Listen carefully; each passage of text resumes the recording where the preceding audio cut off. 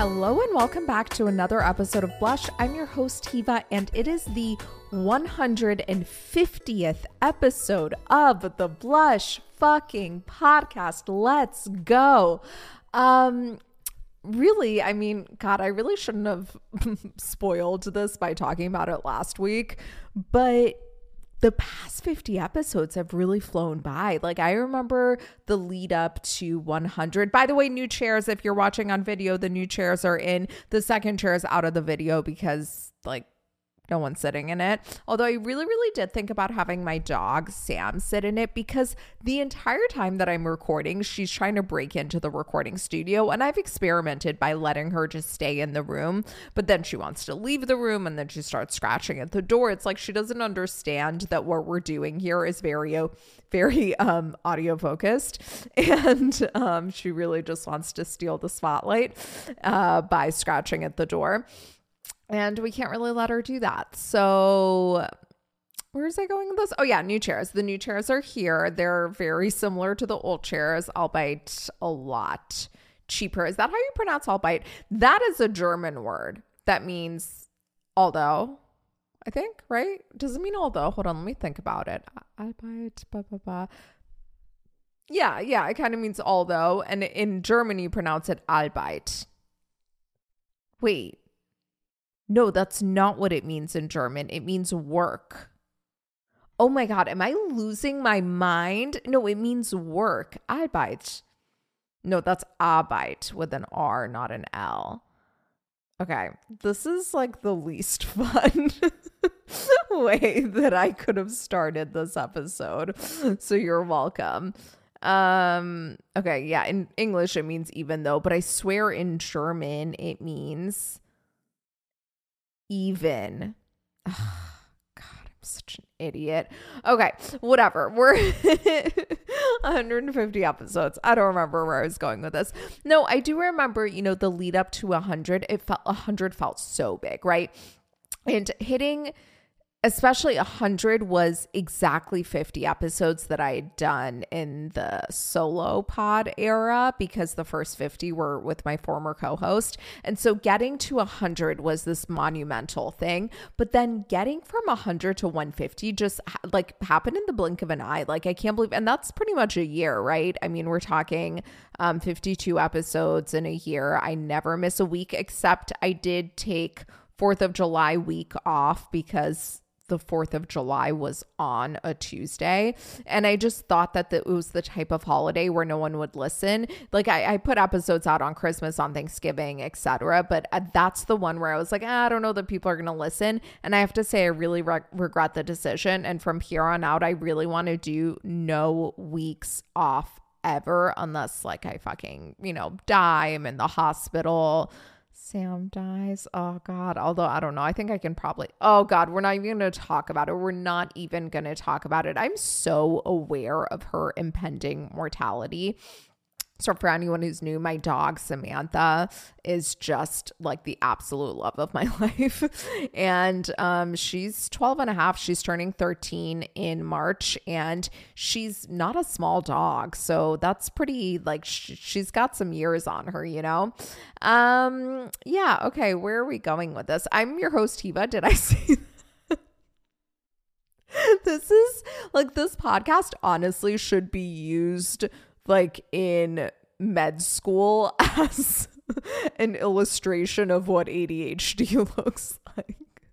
Or they should use this in like middle school dare programs and be like, this girl used to be really smart and then she did a lot of drugs in her 20s and look at her now. Don't do drugs, kids. They kill your brain cells. Yeah, I don't know. I don't know. I have no idea where we were going with anything. So we're just going to make a sharp left and do our weekly segment from the beginning of the week. We have 2 weekly segments now. We have Word of the Week at the beginning of the week and Gratefuls at the end. Oh my God. Word of the Week at the beginning of the episode and Gratefuls at the end of the episode. And they both serve different purposes. Word of the week really is it's just to kind of make us all be a little better. Like, who doesn't want to know more words and sound smarter? Now, the key is they're not going to be like douchey words that you can just like throw into conversation to sound like a big douchebag. Like, I hate when people use fancier words instead of a word that we already have. Like, albeit is a good example, right? Is that, I don't even know how you pronounce it in English. We have another word for that. You can say even though. You can say even though, and everyone knows what even though means. Although the one caveat here is albeit is one word and even though is two words. And I will always support switching words if it means you can use fewer words. Okay, we don't need to get this deep into it, but really what the word of the week segment actually is just a weekly illustration at how weak my vocab is, because they're never really hard words. But here's the thing. I like to use words that are words that you never think that you don't know the meaning of. But then, like, if I were to be like, hey, what does this mean? You might be like, wait, actually, like, I don't really know. Like, I've never been like, oh, I don't understand this full sentence because of this one word's presence in it. It's never that situation. But if you really stop and think about it, you're like, wait, I actually like literally don't know what that means. Those are the types of words we like to do here. So, without further ado, this week's word is derisive. Now, this one I found in my book that I'm currently reading. I'm still reading The Guest List by Lucy Foley, and I'm really fucking loving it. I think I'm going to be done any minute though. Truly, like, it could be tonight, it could be tomorrow night. Really just depends on how early I go to bed and how many times I wake up and if I want to read when I wake up. Because sometimes I do, like, I'll like get up to pee and then I come back into bed and I'm like, well, I'm awake, so let me read a little bit more until I fall asleep. And I use a red light as a reading light. It just clamps right onto the book. And so it's not like I have these like blue rays to stimulate me again and keep me up. So yeah, sometimes I do that. Sometimes I don't. I do wake up to pee a lot lately. Okay. Derisive. It means expressing contempt or ridicule. A harsh, derisive laugh. Ooh. I feel like we hear it in context of laugh a lot. What does it mean to be derisive? Expressing or causing contemptuous ridicule or scorn. Expressing or causing derision. Oh, God, I know I went on and on about this last week, so I'm not going to do it this week, but I fucking hate when people use a different tense of the word itself to define the word. Like, hello, no, we're not doing that. Also, the new chairs come... I mean, what just happened? Like, if you didn't know better, you would think that there's just really choppy editing or something. Like, what? Like, we were talking about the chairs a while ago. What are you talking about? But the new chairs have this cute little boucle pillow too that I can put on my lap while we record.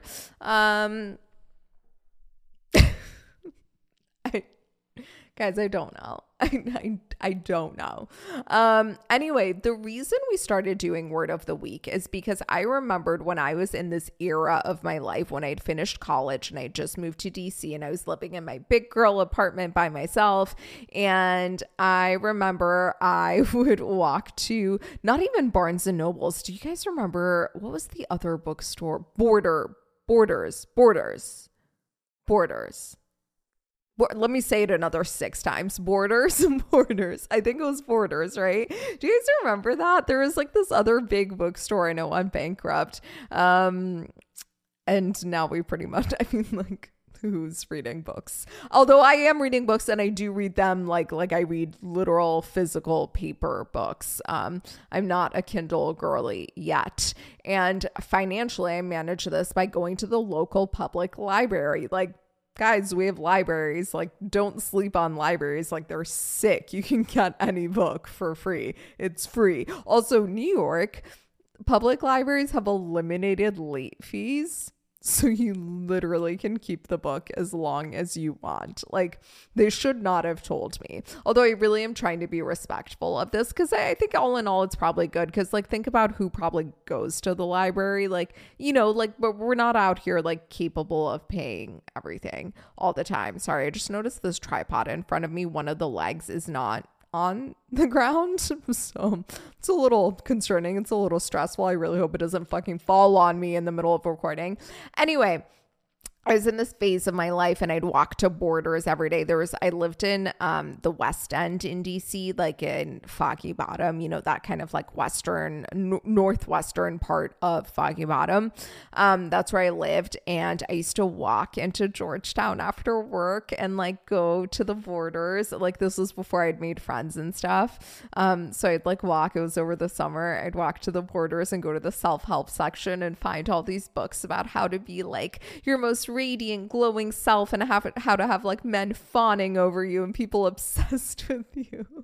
And I laugh, but it's funny, like, because really when I think about my life as a whole, that's always been my obsession. Like I've always wanted to just be like the best version of myself and have the best of friends and have the best relationships. And like, it's never been like, I see people in wellness who are so into like longevity, for example, right? Like think of, if you watched Parks and Rec, oh my God, what's the really handsome guy's name? Chris something? Oh no, he's Chris on the show. What's his name? Rob Lowe. Rob Lowe's character on Parks and Rec is Chris something, I think. And he's like super health and wellnessy, right? But he, in his very first episode, he like has the talking head where he's like, the first person, they say the first person who's going to live to 100 is already living. And I think that person could be me. Like his obsession with health and wellness really, really comes from this like longevity, wanting to live forever. Like it's fear of mortality, right? And I think a lot of people in wellness, that's where they're coming from. I think a lot of people in wellness had to care for someone who had some kind of like serious thing. Like I know a lot of people who had to care for a parent with Alzheimer's or dementia or something like that find their way into wellness, because we actually know that these like neurodegenerative diseases or neurodegenerative diseases are actually completely preventable. Like they're not like we used to think like Alzheimer's was genetic and if it's in your family you're going to get it, but we now know that's completely untrue and it's actually a completely preventable disease. Looking at my audio levels and I'm freaking out about them again. No big deal, but we won't do this all episode this time.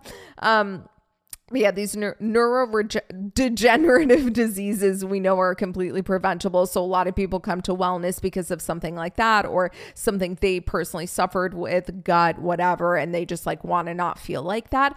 I've always come to wellness because I just want to be the best fucking version of myself. Like I want to have the most fun. I want to feel the best. I want to look my best. I want to have the best friendship dynamics. I want to have the best romantic relationship. I want to have the most fun. I want to have the best, I just want to be the best version of myself in the now. It's not even a long-term thing for me. And I see the connection. Like I eat healthy because I feel better. Like I have more energy. I don't feel sluggish. I feel more like vibrant.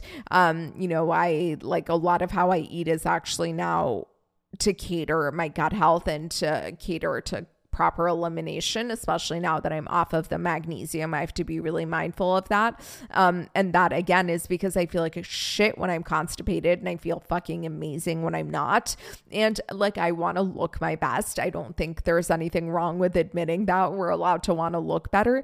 But really what underlies all of it is because it affects my fucking mood. And I want to be the best version of myself. And maybe some people are just like born on this planet, without depression. And so they're just like in a good mood all the time, but that's not me. Like I'm so depression prone. And the biggest way that my depression comes out is irritability. Like I'm so cunty if I'm not taking proper care of myself. So that's really where I come at this from. Okay, so back to that era of my life, I'd get all these self-help books and I just like wanted to the best version of myself. And I remember there was one in particular that really, it was like a dating, like how to like do great at dating. And a lot of the advice was like really like be worldly, be smart, be intellectual, like know things, like know how to pronounce things, know vocab, like don't show up like ditzy, like that kind of ditzy, like giggly stereotype, like be a well-rounded woman. And even though I think there's a lot wrong with a lot of these types of advice, I think there's a lot there too. And I touched on this a few weeks ago, how one of the books I read during that time, which was really outdated even at that time, was The Rules, and how it was like so referenced in pop culture back in like the 90s and early aughts, like, oh, are you a rules girl? Like I remember even, was it in Seventh Heaven or some kind of show like that where someone asked someone out and the person said no? Oh my God, it may have even been in the Brady Bunch, which again, I really am too young for, but I've seen an episode here or there where someone said no to a date because the guy had asked too soon, like to that, like he asked her out for like Friday or Saturday night on like a Thursday or something. And so she said no because it's against the rules. Like there are like in the rules, the dating rules book, there are all these rules you have to follow to like whatever, like lock down a guy. And so I've been thinking about it ever since I brought it up the other day. And then last week, someone asked a question in the Q&A episode about like how they basically hate their boyfriend. I mean, that wasn't it, but it was like, I literally can't stand him. Like, what should I do? And I was like, that doesn't seem like a good sign. Like, I don't know what to tell you. But where is I going? So I was thinking how there's this one like piece of dating advice or dating rule that has been out there that I think is the fucking stupidest thing out there. And it's when people say like, oh, find someone who loves you more than you love them. And this is advice that we specifically like to give to women. Like, oh, he should love you more than you love him or something like that. And it's really premised on this notion of that like men are by nature philanderers and like men can't commit and like men will always leave you if given the chance. And so you have to find someone who's like way more obsessed with you to even out the scales or whatever. And I think it's fucking stupid. Like, why would you ever want a relationship? Like there's nothing that feels as good as like being so into someone. Why would you deprive yourself of that feeling? That's fucking crazy. But then I was thinking about other rules that I think are bullshit. And then I was like, wait, let's look at the actual rules from the book. This was written in 1995. Let's go down the fucking list and let's unpack it.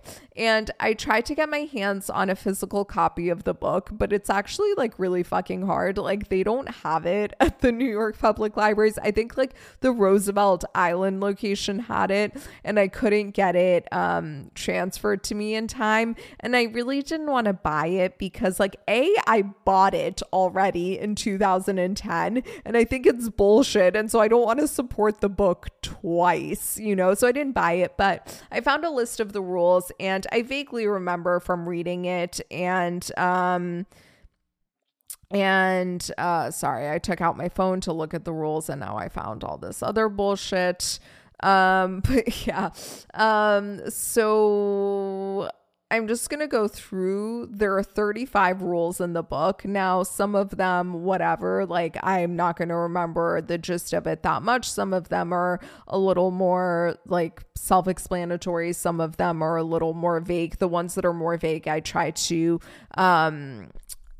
like do a little bit of independent research on and figure out what it was referring to. And we're going to unpack them. Okay. Rule number 1 is be a quote unquote creature unlike any other. Now, I don't know what the fuck this means and I couldn't quite remember. So I did some research and I found this excerpt from Rule 1 and I'm just going to read it to you because for whatever fucking reason, I constantly find ways on this podcast to to like read out loud when I'm so terrible at reading out loud. So like, I don't know why I do this to myself, but whatever. Okay, this is from rule 1. Being a creature unlike any other is really an attitude, a sense of confidence and radiance that permeates your being from head to toe. It's the way you smile, you light up the room, pause between sentences, you don't babble on and on out of nervousness. You know what? Go fuck yourself. This feels like a personal attack.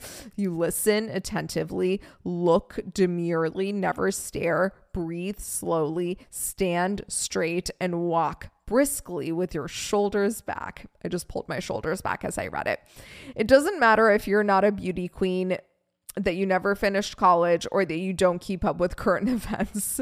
You still think you're enough. You have more confidence than women with MBAs or money in the bank. You don't grovel. You're not desperate or anxious. You don't date men who don't want you. You trust in the abundance and goodness of the universe. If not him, someone better, you say. You don't settle. You don't chase anyone. You don't use sex to make men love you. You believe in love and marriage. You're not cynical. You don't go to pieces when a relationship doesn't work out. Instead, you get a manicure and you go out on another date or to a singles dance.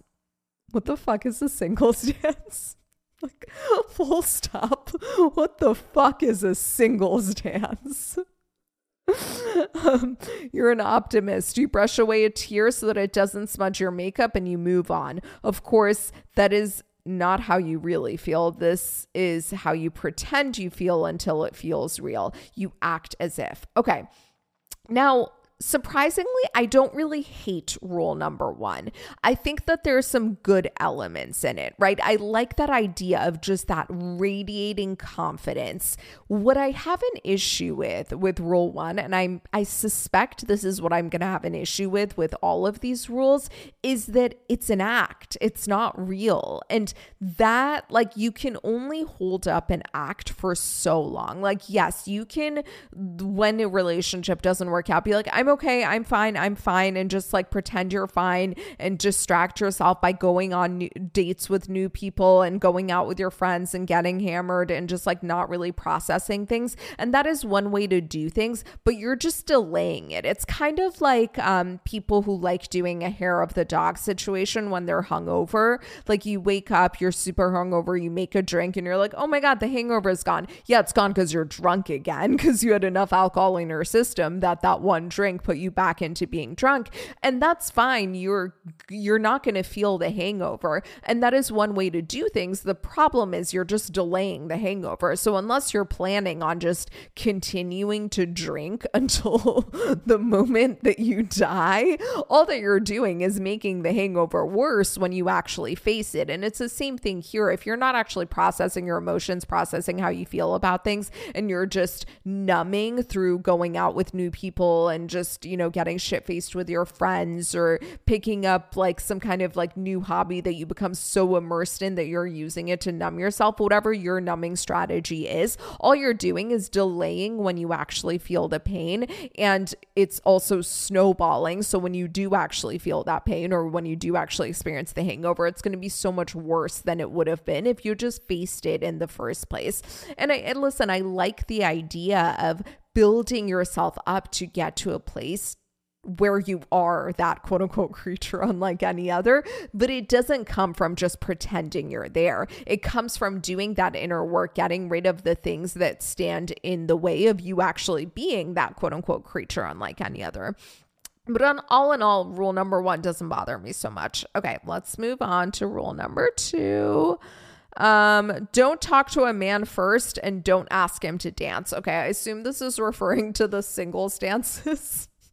So, yeah, I disagree with this one. I talk to men first. I think a lot of what's going to be in this book, my guess, I really can't remember. I did give it a little glance, but from, what I vaguely remember the energy of this and just knowing the time period and from the brief glance that I've given, is there's going to be a lot of like gender-based, gender normative role stuff, like, the make the man chase you type of narrative. Men are natural hunters and they need the chase, yada, yada.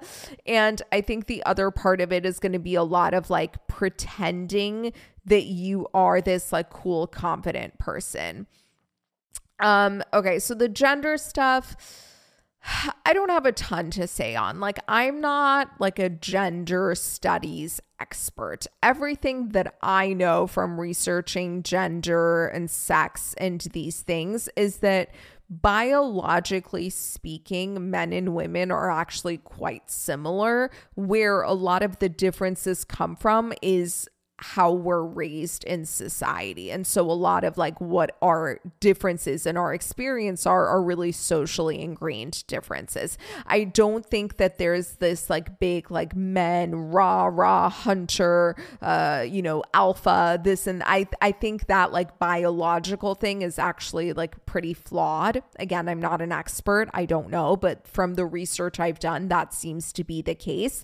But I do think this whole like making a man chase for you narrative really is ultimately coming from that no one enjoys desperate energy. And so that's really what we're getting at. But I have to say, I really disagree with the don't talk to a man first. I'm a big advocate and proponent of approach men, talk to men, start conversation. Now, I don't think you should be doing it every time. Like, I don't think like you should constantly be initiating things with someone. And I think that's true regardless of the gender situation. I think there should be a lot of give and take, push and pull. Like, I think that's what life is. That's what conversation is. That's what human dynamics are. But I don't know. I'm a big fan of approaching a guy first. And I also think that like, there's people who are like, well, if you're not in your feminine, then you're not going to get like an alpha protector male. And I'm like, cool. That's like literally not what I want. Like, it's 2023. Like, I'm not like being attacked by bears. Like, I don't need someone to like shield me from that shit. Like, I actually am like pretty self-sufficient. What I want is an equal and a partner, someone who's going to like meet me in life and show the fuck up. I want someone who's going to do like the household stuff with me. I want someone who's going to properly help raise a kid with me. Like, I don't want that alpha macho disgusting attitude. So I don't know. I mean, like, take what you want, leave what you want. I don't have terribly strong feelings on this, but personally, it's a no for me on this one. Rule number 3, don't stare at men or talk too much. Okay, fuck all of this. Except I will say one little caveat on talking too much. Yeah, don't talk too much. And I know that's rich coming from me, and like all I do is like yap all day long. And listen, I wish I was like a little more demure and mysterious and like could talk a little bit less.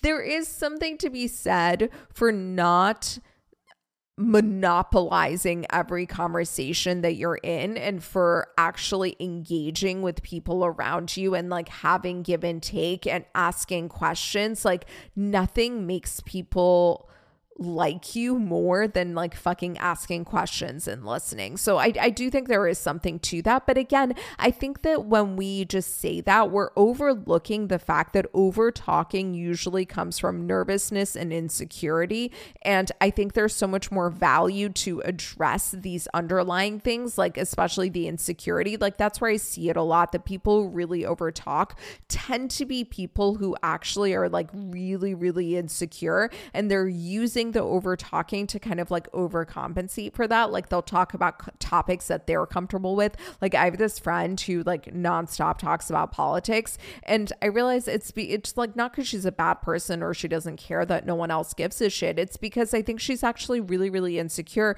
and this is an area where she's really knowledgeable and she's really confident, so she can talk about this, and it like allows her to not feel that anxiety and insecurity. So I just think it's so much more valuable to address the root cause instead of addressing these symptoms. But whatever. I don't know what don't stare at men means. Like, I don't fucking stare at men. Are you kidding me? If you're at a bar and you want a guy's attention, like you want to get this guy to approach you, talk to you, or you want to start conversation or whatever, fucking stare at that dude. Hold eye contact until it's slightly uncomfortable and then smile. Stare at men. Okay, you heard it here first. It's a Blush exclusive.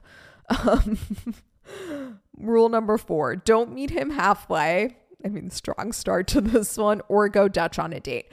Okay, I think we're going back to these gender norms things. Now, personally, I am not a fan of a guy who will accept your offer to go Dutch on a date. There are a number of reasons for this. It's not really because I'm like really fuck with traditional gender roles or whatever. There's like a big gender wage gap in society, and also men are our natural predators. And so I just find that the least they could do is pick up the first check. Now, long term in a heterosexual relationship, I think it's normal to just kind of alternate who pays for what and things like that. And I also think that there's room for, like, if one person in a relationship is out earning the other by far, I do think that they should be like chipping in more. I just think that's like kind of what's fair regardless of the gender situation. But personally, as a heterosexual female, I was not a fan of a man who would accept my offer to split the check. And in fact, I used to always offer, and then I just like stopped offering because I was like, nah, like that's not where this is at. Like, you asked me out, you wanted to go out. Like, if you want to go out with me, the least you can do is pick up the check the first time. Again, it's not like we're talking like every time, like down the line, I think you should be splitting, but the first time, that's just where I'm at. I don't really have strong feelings about it for other people though. This is my favorite. Rule number 5, don't call him and rarely return his calls. Like, okay, so are we just like never talking? Is that what you're saying? Like, don't call him and rarely return his calls. Now, this is like the definition of playing games. This is literally like the dictionary definition of playing games. I believe their intention is so that you, why did I have the zipper side facing out for this? Ugh, God. Sorry if you're just listening on audio, something with the pillow, it's not important. Okay. I believe the intention of this is so that you like don't seem like desperate and clingy and like whatever, but that's just such an arbitrary way of going about it. And it's like, what, rarely return his calls? No, like if you literally never call him and rarely return his calls, he's going to think you're not interested. Now, what I will say, I think in the early stages of dating, you should be spending very little time talking through electronics, and really like the most of the time that you're talking should be in person. I think phone calls and texting should primarily be used for scheduling your next date. And then like maybe if you want to send each other something funny here or there, like a meme or something like that, that's fine. But I think that in the early stages, really like you should be talking to schedule your next date unless you're like physically separated for a period of time. Like that's really like, other than that, I don't think you really need to be like on the phone. Like we're not like fucking like 13-year-olds in middle school, like talking to our boyfriends all night. Like that's not, you know what I mean? Like that's a blush rule right there. Okay. Number 6, always end phone calls first. And I believe specifically they say never stay on the phone for more than 15 minutes. Now, I don't mind the never stay on the phone for more than 15 minutes because again, I don't think we need to be talking so much. Like it's just like, it's too much. Like the whole point is to see if you get along in person. Always end the phone. Like this is just, it's such gimmicky, forced rules to try to show that you're like so busy and worldly and this and that. And it's just like, I just don't fuck with this type of fakeness. Like I'm gonna have the same commentary for all of the rules. Number 7, don't accept a Saturday night date after Wednesday.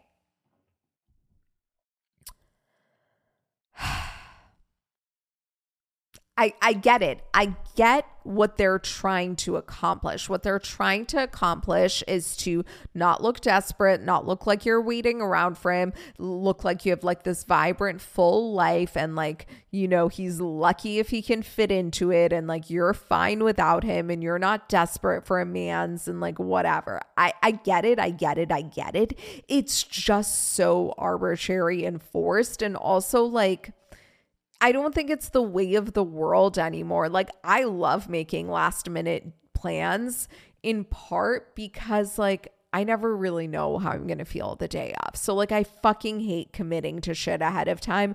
I love making last minute plans with people. Like it's I don't know. Like I would love nothing more now that I think about it, like in the early days of dating Ozzy. And I was kind of psycho about this in the beginning when we were seeing each other, because I was so anxiously attached and I was so desperate and I was so needy. I think like a lot of these rules were still rattling around in my brain. And so I would kind of act on them. So I remember like he would like hit me up and be like, hey, want to go get a drink tomorrow? And I'd be like, sorry, I already have plans. I didn't, but like it's like I now see it was that programming from shit, like the rules, probably the rules themselves, because I did read them back in the day. Like it's so fucking crazy. And like now that I look back on it, I wish I had ever been like I wish he had ever been like, yo, what are you doing? Do you want to like go do this? And I'd be like, yeah. And he'd like rock up and pick me up. Like how spontaneous and fun does that sound? Like I just don't think that pretending to be someone who's like not needy and desperate is the way to be not needy and desperate. I think like work through the shit that makes you needy and desperate, and then don't even pay attention to like what you're saying yes to and what you're saying no to and the timing and this. You don't need to play all these games if you actually are not needy and desperate, you know, like these rules are like ways for a needy and desperate person to LARP as someone who's secure and confident when they're actually not. Okay, rule number 8.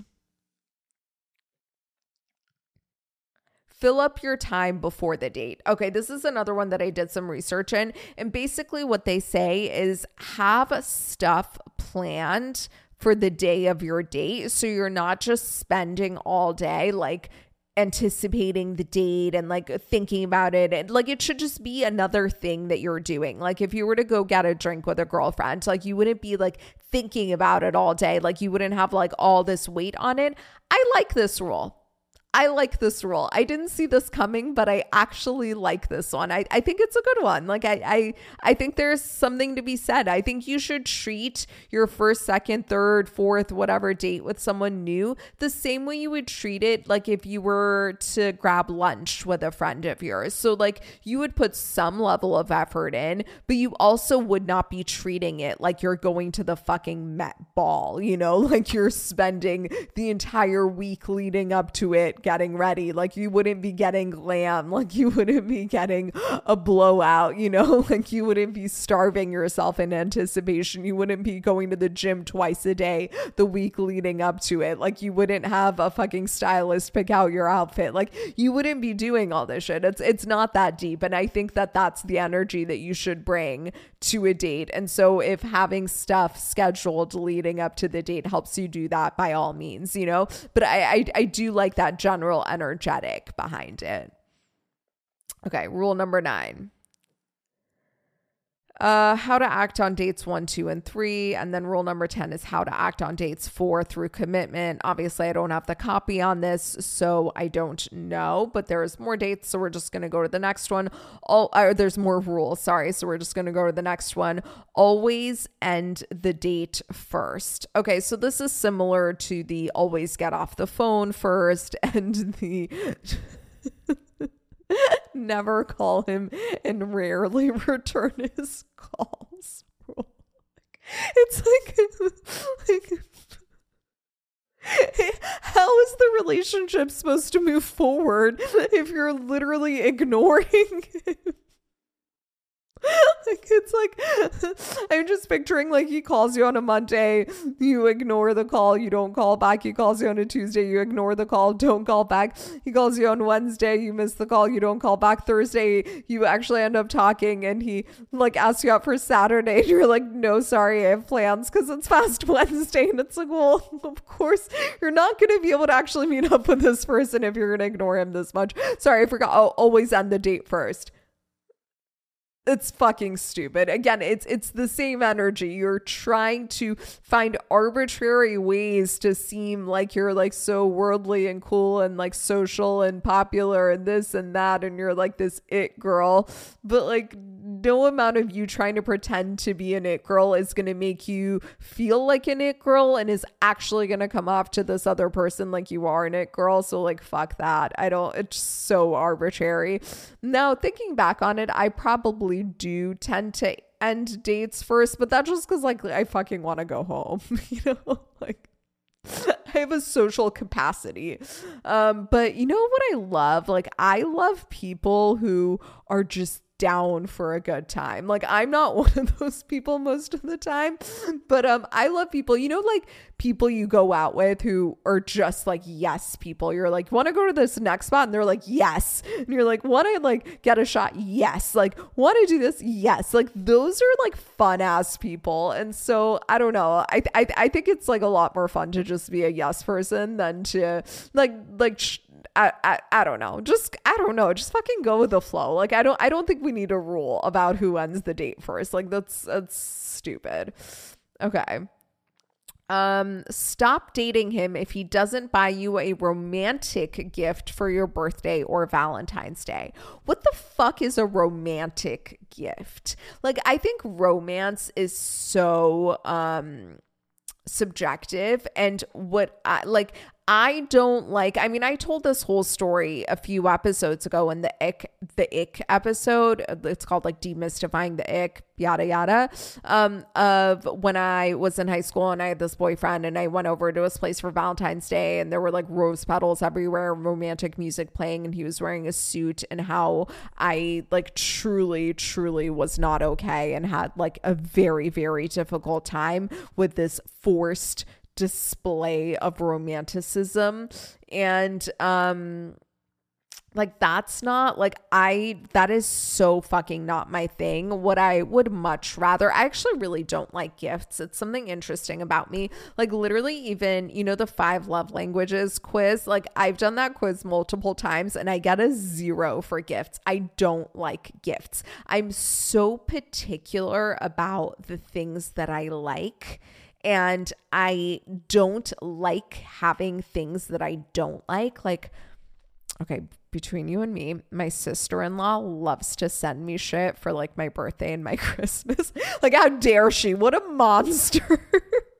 But she's like a gifts person. Like, she likes gifts. And so especially for Christmas, it's like even if I say like I want this one thing, she'll still want to get me like stocking stuffers and things like that, and just have like lots of little gifts. And like, that's cool, but like, I fucking hate gifts, and it stresses me out so much because I don't like having things that I don't love. And so like, if I just want everything that I own, I want to be obsessed with. Like, I don't want to be lukewarm. I want to be obsessed, and I want to have less shit. And so I just fucking hate gifts. It like stresses me out because like, what if I don't love it? And then I hate like, what essentially this does is it makes you want to interpret how a person feels about you based on the gifts that they give you. And the thing is, like, some people are really good at giving gifts and some people are not very good at giving gifts. And I honestly think it means exceptionally little about how they feel about you. And I think that we need to stop interpreting things like this. And also, there is a tremendous amount of dead weight loss in society because of gifts. Dead weight loss is like really what it sounds like. It's like loss that can't be recuperated. Like, it's like money that we may as well as a society be throwing down the garbage. And it's like in the billions maybe of like the amount of loss that we have because we have this culture of giving each other gifts for, holidays and birthdays and anniversaries and shit like that. The problem is, like, if everyone was just buying themselves what they wanted and not buying other people things, we as a society would be a lot wealthier. Like, our GDP would be higher and everyone would be happier because we'd have the things that we wanted. So I really am like a big anti-gift advocate. Now, if you really like receiving gifts, whatever, I don't know, but I don't think like we should be interpreting how someone feels about us based on this like one arbitrary skill. So yeah, this rule is a hard no for me. Okay, next one. Don't see him more than once or twice a week. Okay. By the way, another way of wording that would be don't see him more than twice a week, because twice is more than once a week. So like you're already negating yourself.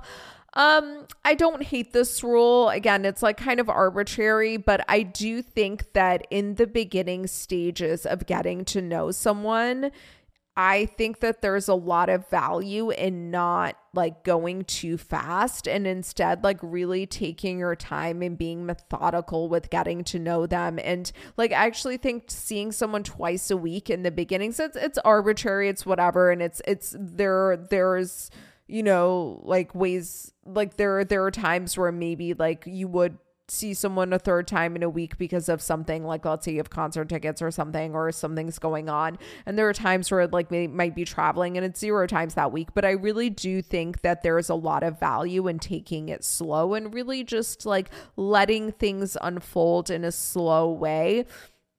When I started seeing Ozzy, like after he came back from Australia, after I broke up with Van Guy, we probably were hanging out like twice a week, and then it became 3 nights a week, and then it became 4 nights a week. It was really drawn out until then like a year in we were living together, right? So, but it really unfolded very naturally and very slowly, and it was a really, really good pace. It's actually like one of the first times in my life, I would say, where I've really taken things at a really good pace with a guy. Like, I think it evolved naturally and great, but it wasn't too much. And it also was just the right pace. So I do think there's something to that. I think that's a pretty good one. I don't hate that one. Okay. No more than casual kissing on the first date.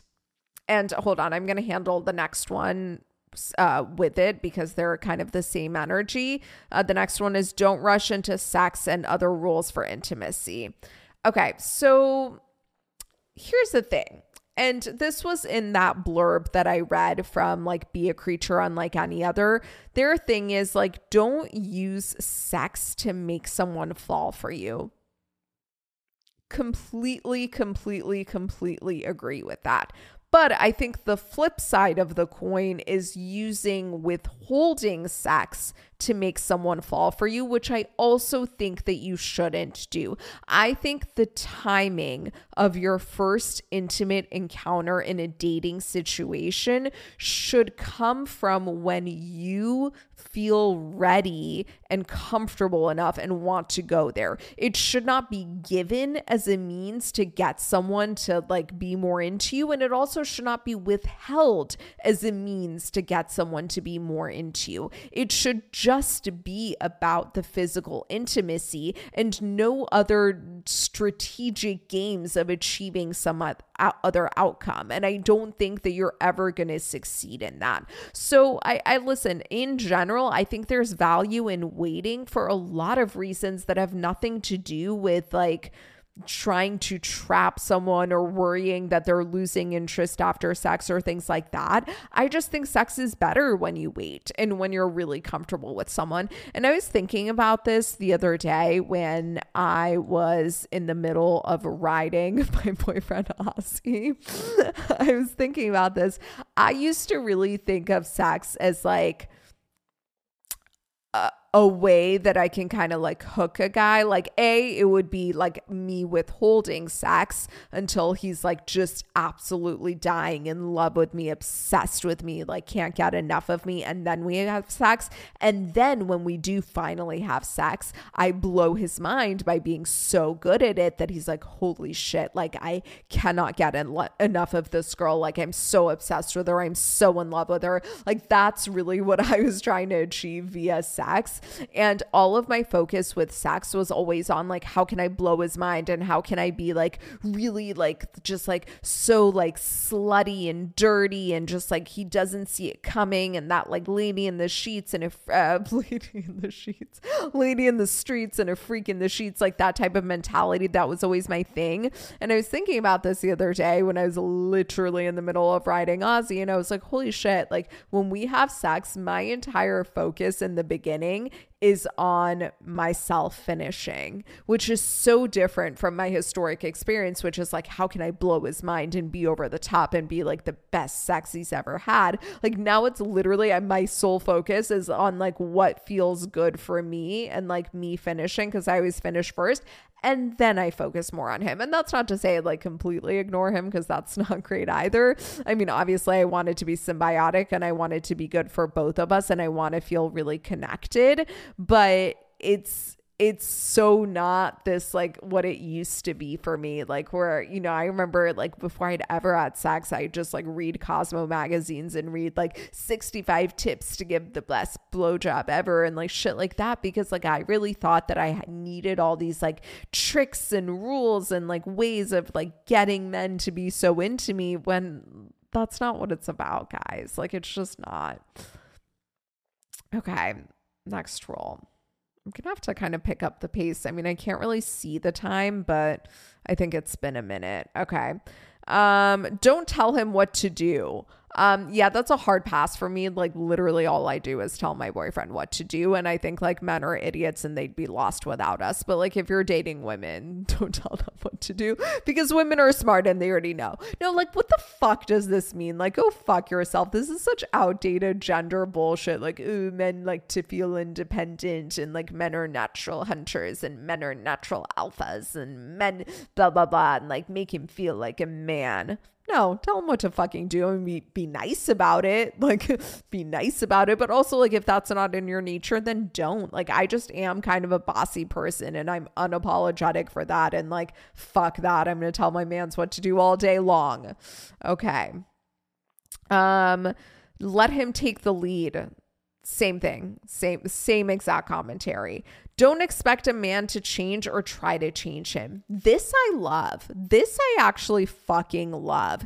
Now, that's not to say that people don't change or like men can't change or like people can't change, or no, people change all the fucking time. I've changed a hell of a lot as a person, but people only change for themselves. Don't ever expect to be able to get someone, anyone, regardless of gender, regardless of the type of relationship that you have, to change. They'll change when they want to change. And that is when the pain of continuing the way that they are starts to exceed the pain of initiating a change. They're not going to change until that. And no amount of like you doing anything is going to get them to change. So I fully co-sign this rule. I fucking love it.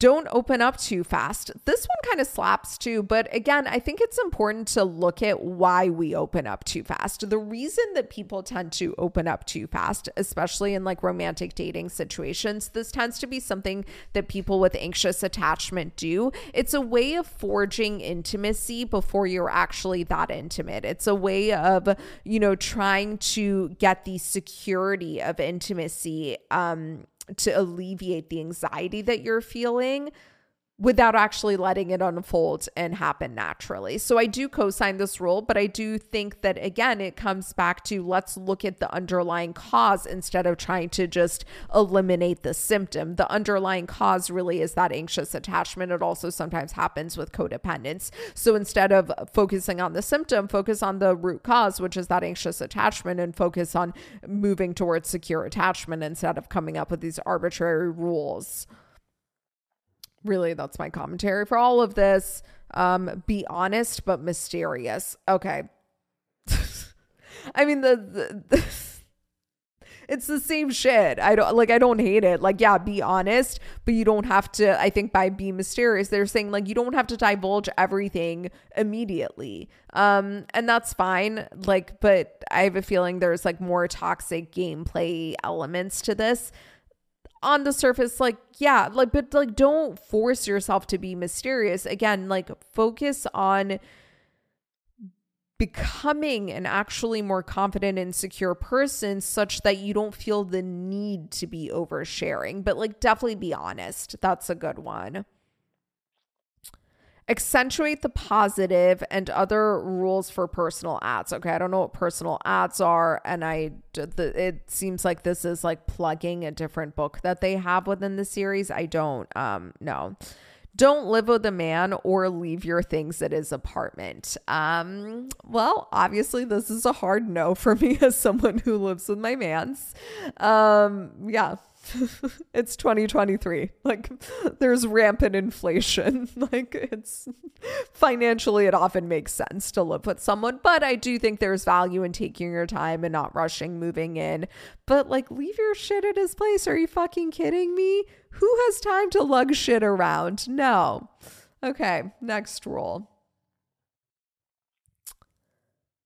Don't date a married man. Yes, that's a great one. That's cut and dry, case closed. Or married woman or married non-binary person, I guess, unless they're in an open marriage and their partner's fine with it. And then really ask yourself, is this what you actually want? Like, I have a friend who is dating this guy who is married in an open marriage, and like she's met the wife, like they've talked, and she is still dating other people too. Like, he's just into that non-monogamous thing. And I've met him. He's really cool. Did it make me really uncomfortable when he was talking about the house that he shares with his wife? Yes.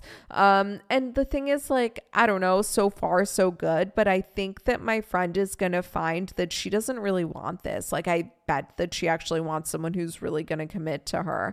So I don't know, but yeah, definitely don't date people who are in allegedly monogamous relationships.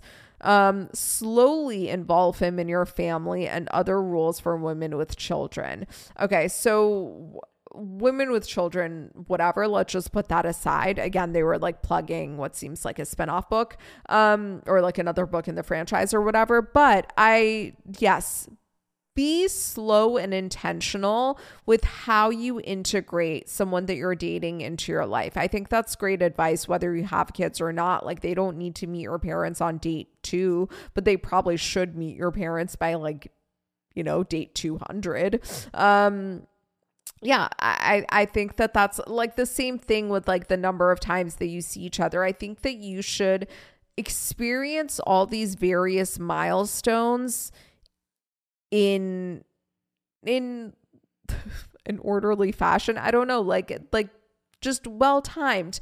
You know, I remember saying this to my ex, the comedian. I like remember thinking of this after we had broken up, and he's someone who really needs to get this advice because he tends to rush into things.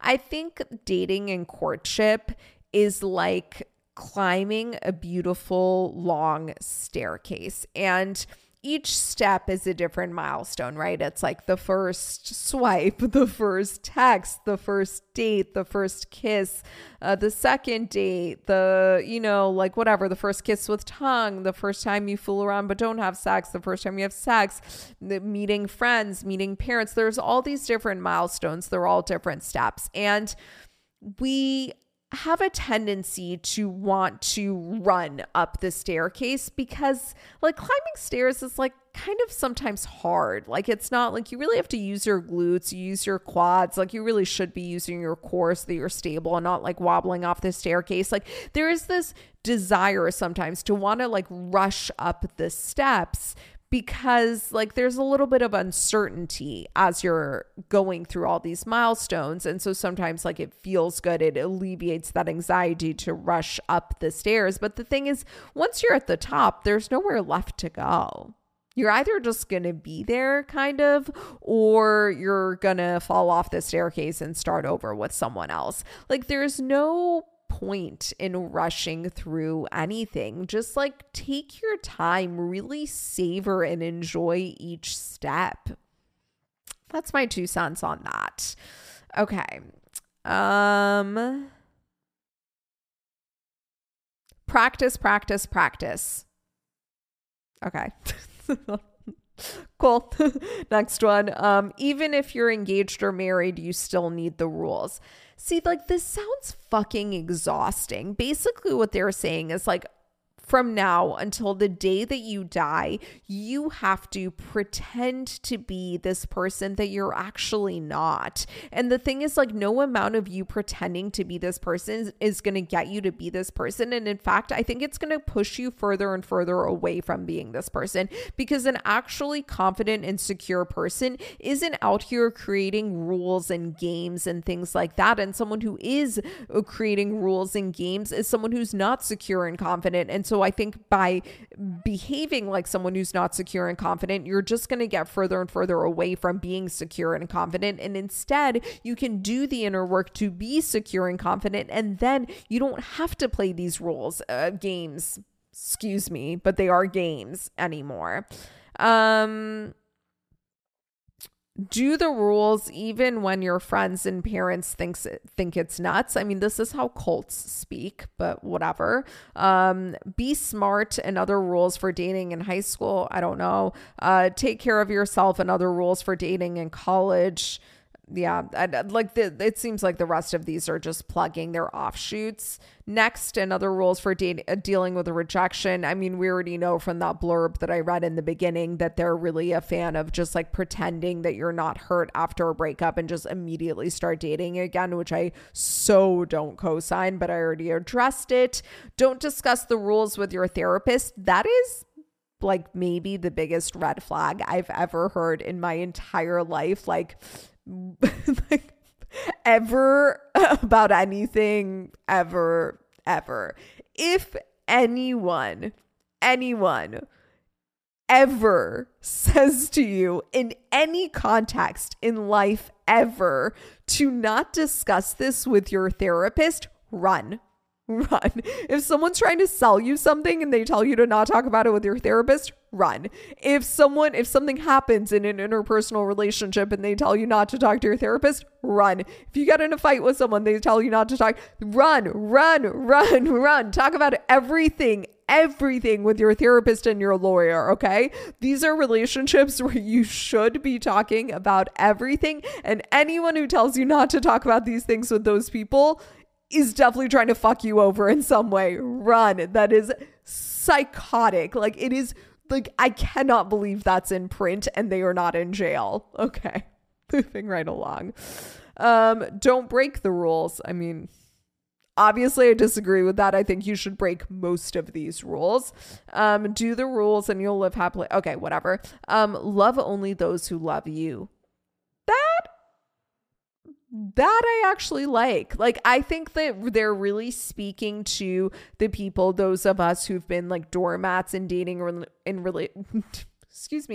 those of us who've been doormats in dating and other, relationship dynamics, who are overgiving, overperforming. And this is not just for romantic relationships. I think this is really great for other types of relationships too. Don't overgive and overperform in situations where people aren't giving it back to you. Love the people who love you. I think that's pretty good advice. Who would have thought the same people who told you not to discuss this with your therapist are also telling you some really good advice? But I think that's pretty good.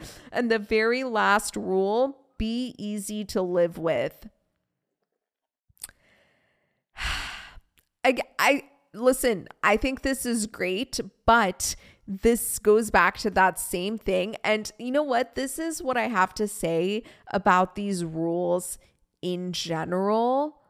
They're advocating for you to pretend to be this really cool, confident, secure person.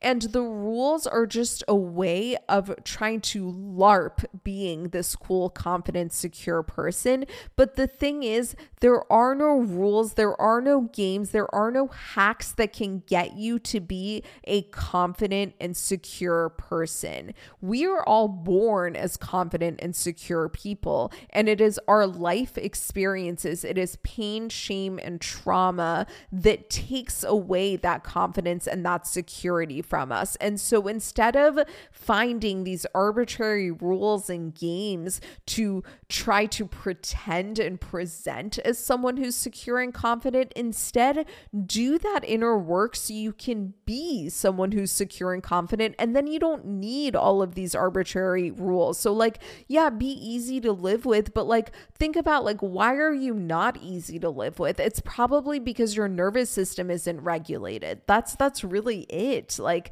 and so instead of like pretending to be easy to live with, because you're not going to succeed at that. Like you can pretend in the beginning, but like at some point you're going to snap. You're not going to be able to control yourself. Instead, just address the underlying issue, which probably is a dysregulated nervous system, and then you will be much easier to live with. So yeah, like my thing with the rules, like there are some of them that I think are fine or are great, but ultimately what they're trying to get you to do is like not be needy, not be desperate, not be clingy, and instead be like very confident and secure and be someone who really radiates and shines.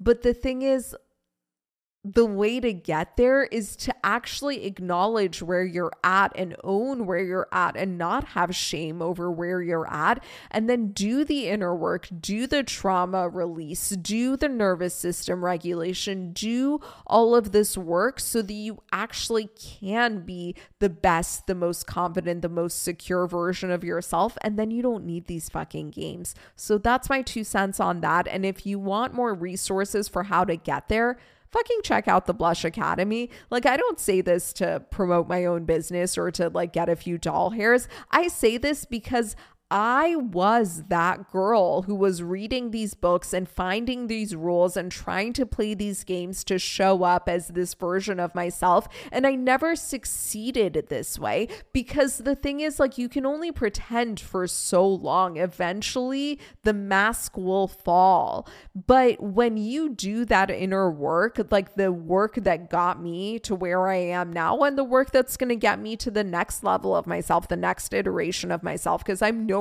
near where I want to be yet. I'm still going upwards, but it is this work. It's the nervous system regulation. It's the balancing your hormones. It's the releasing of the trauma. It's the mental rehearsal. It's the neural rewiring practices. It's that work that can actually get you to be this version. Like playing these games, following these rules did not fucking work for me, but that nervous system work and that, neural rewiring actually did get me there. I now do have that relationship, and it's no thanks to the rules, and it's all thanks to the inner work. And that's what I teach now. So like when I promote the Blush Academy, it really truly is not about the money for me. It's because this is what I needed when I was in my 20s. It's what I needed when I was in my teens. It's what I need. It's what I need now. It's what I still do. I do the Blush Academy work every day, and I keep becoming a better version of myself. So I'm so passionate about it because it's given me everything those self-help books I hoped would give me, but couldn't give me, because they're bogus, because they focus way too much on what's on the surface and not what's going on behind the scenes that'll actually get you there. Also, if you want a chance at winning a membership to the Blush Academy, be sure to enter the giveaway. It's a new month, so we're doing a whole new giveaway. All you have to do to enter the giveaway is just leave a review for the podcast. At the end of the month, I randomly select a winner. It's that easy. Okay, so to wrap up the show, we're doing our gratefuls, and just a quick reminder, sorry if you're hearing this every week, but repetition is good, right? The reason we do gratefuls is because practicing gratitude trains your brain to look for the good things in life, and it's actually clinically proven to make you a happier person. So instead of following some bogus arbitrary rules for how to come off as like a happy and bubbly, creature unlike any other, you can practice gratitude, which will actually chemically make you happier. It literally strengthens the part of your brain that looks for the good things. The only key is you have to list new things every time. You don't want to just repeat yourself, because it's the process of scanning for good things that is actually really like building and strengthening that neural pathway, that part part of your brain that looks for the good things, which in turn then allows you to feel happier. So I end the show every week by listing 3 things that I'm grateful for this week, and I try to make them new. And I invite you, as you're listening with me, to think of 3 things that you're grateful for either this week or today, and to try to make them new. So the first thing that I'm grateful for this week is